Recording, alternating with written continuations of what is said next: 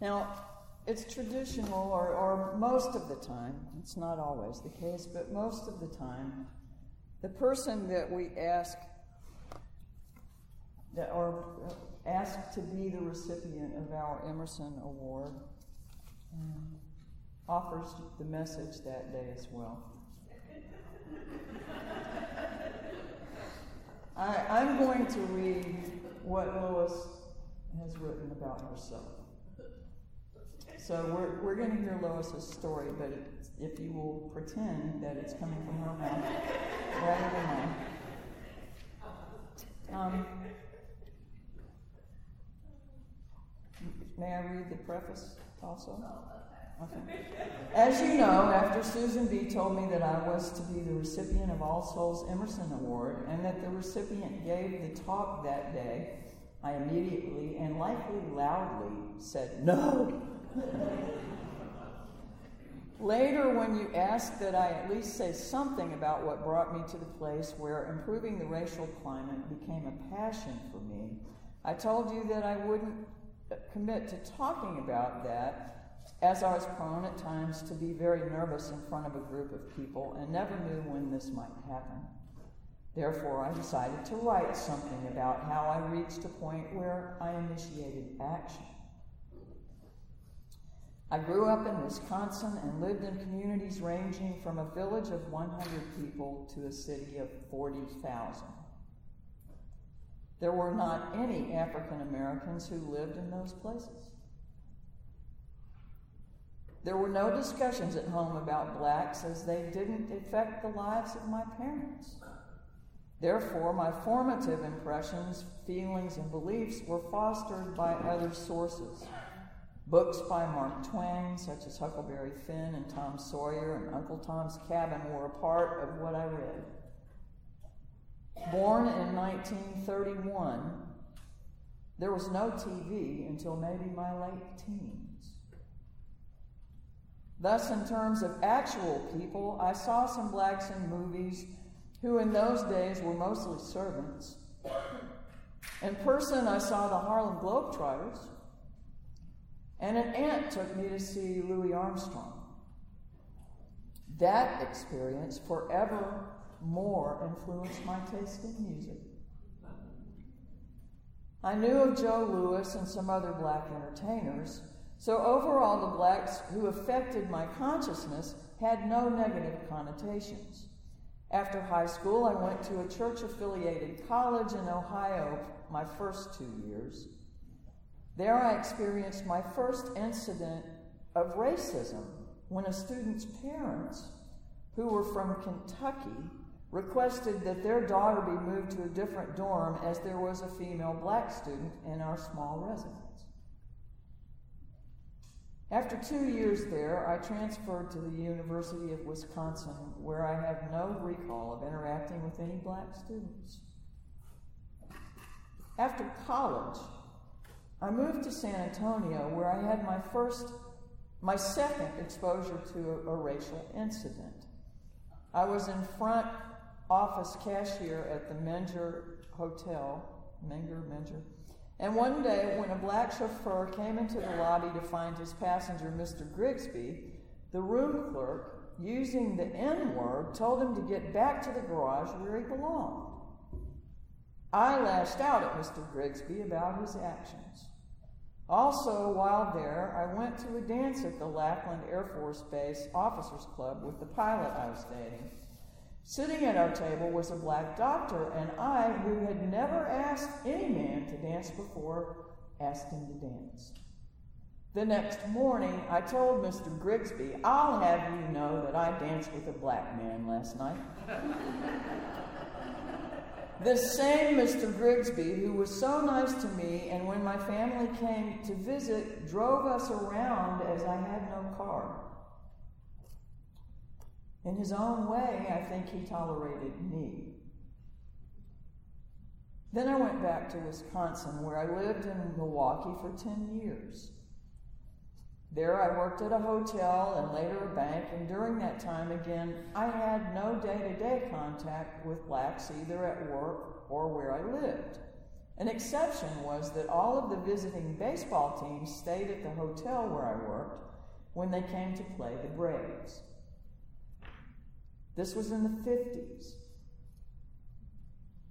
And there were a number of blacks on the teams. I interacted with some of them at work, and 2 of them asked me out. Then I learned that I didn't have it in me to go out with them, though I was attracted to one of them. When I think of this now, I try to be understanding with my younger self, because my behavior was contrary to the integration that I supported. I do understand my actions when I consider that I had, at that point, never had a personal relationship with a black person, male or female. Ongoing, I did have reactions to the news, which by that time included TV. I was very proud of then President Eisenhower when he sent federal troops, or maybe the National Guard, to protect black students when they enrolled in previously all-white schools. Later in the 60s, when I saw how blacks were treated by both the police and some Southern citizens as they became active to peacefully force integration, I thought of Southerners as terrible people.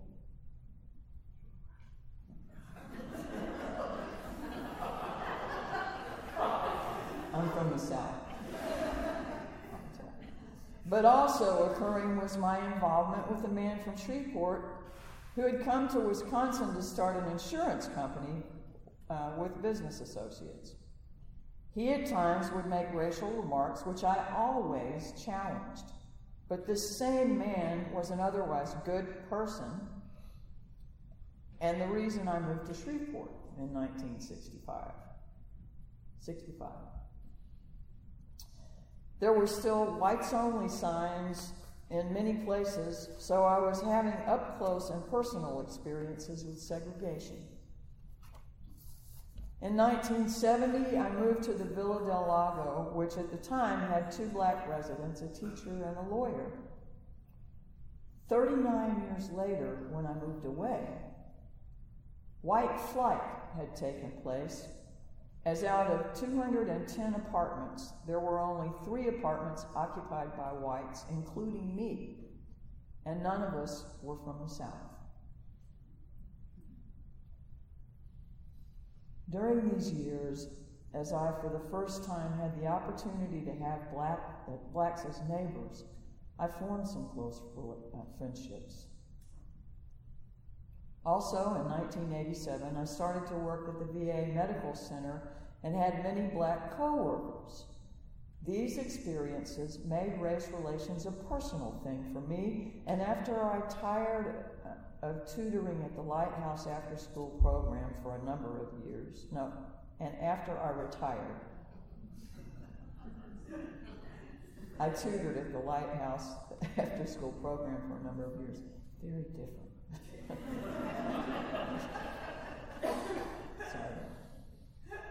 I had a need and passion to address racial problems. I was active with a group called Faith and Community for Racial Unity, and I started a teen interactional program which consisted of bringing together teens from black and white churches. A meeting was held at each church, and there was a mix of fun and seriousness. I would consider this program a success based upon the feedback we got from the surveys. But eventually, I dropped doing this as it was a full-time job.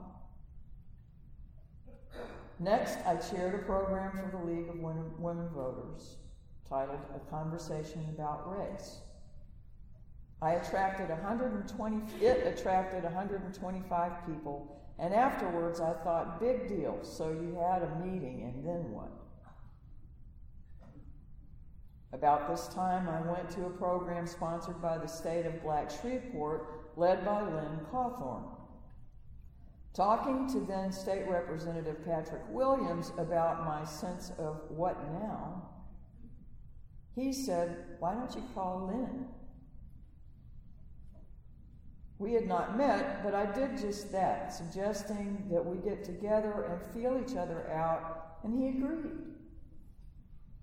We had a sort of true confessions session and agreed that we were compatible and that we'd develop a program which we now call To Win, the Together We Win Network. I looked it up, and we had our conversation in the spring of 2013. We learned as we went along and changed approaches as seemed appropriate, and we were committed to not giving up, as at one meeting, Lynn and I were the only attendees. We were meeting at 5:30 p.m. and had problems in increasing our membership. This changed when in December of 2015, we switched to a monthly morning breakfast.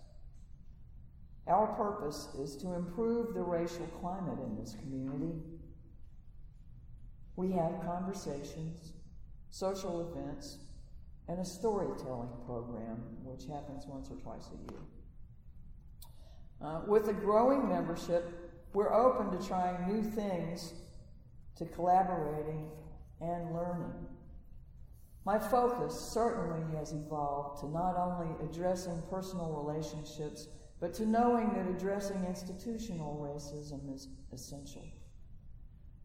I am at a place where my mind understands most prejudice, but my heart doesn't.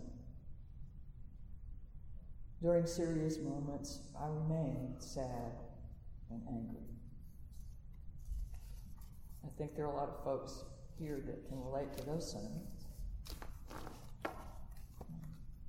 Lois is a living example of someone who has been able to focus her time and energy toward an identified and articulated goal. There is no way of knowing how many people she has touched and changed by her efforts. We celebrate those efforts today and applaud her for her commitment.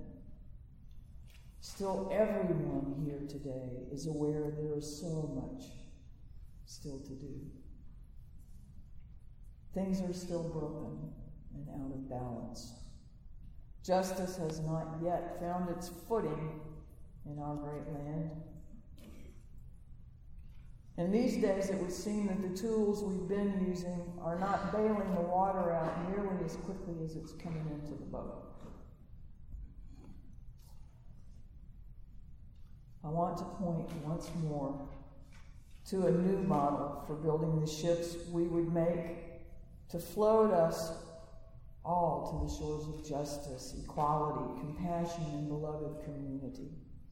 It requires that we continue to ask questions of our own comfortable assumptions over and over and over again. And even if we think, not me, you're included. It demands that we do the uncomfortable work of changing.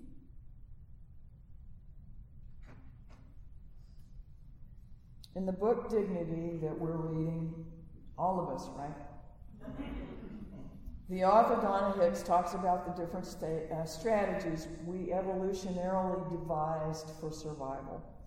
One being the instincts, this is all in the introduction, one being the instincts that prompt us to either fight or flight, and the other being towards connection. Hicks goes through the likely history, real cursorily, over how this might have come about, but eventually gets to the place where her underlying theme is that we have overdeveloped our instinct and capacity for fight and flight, and underdeveloped our instinct and our capacity for self-extension rather than self-protection, for engagement and connection, and that we have to be very intentional about undoing the hard wiring that we have developed to respond those ways. And it takes digging all the way back, farther than our memories go, to find what set up our triggers, and to find ways to more boldly bring the power of not feeling slighted by someone else's words or actions, because they're never about us anyway. It's always about whoever's saying it or doing it and where they are in their journey. Now is the time. Now is the need. Now is when that shift in strategy is not only wise, but it's the only one that's going to work.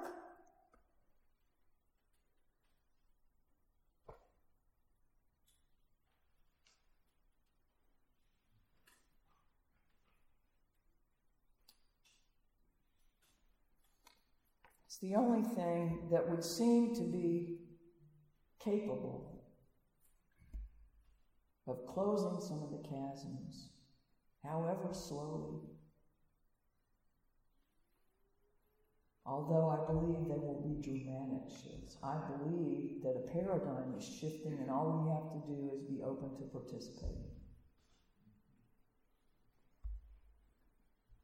For us, perhaps more particularly here in America, the division, because we're here, we're aware of the divisions here. They're getting well defined before us all the time. Doing the same things over and over again and expecting different results is commonly referred to definition of insanity.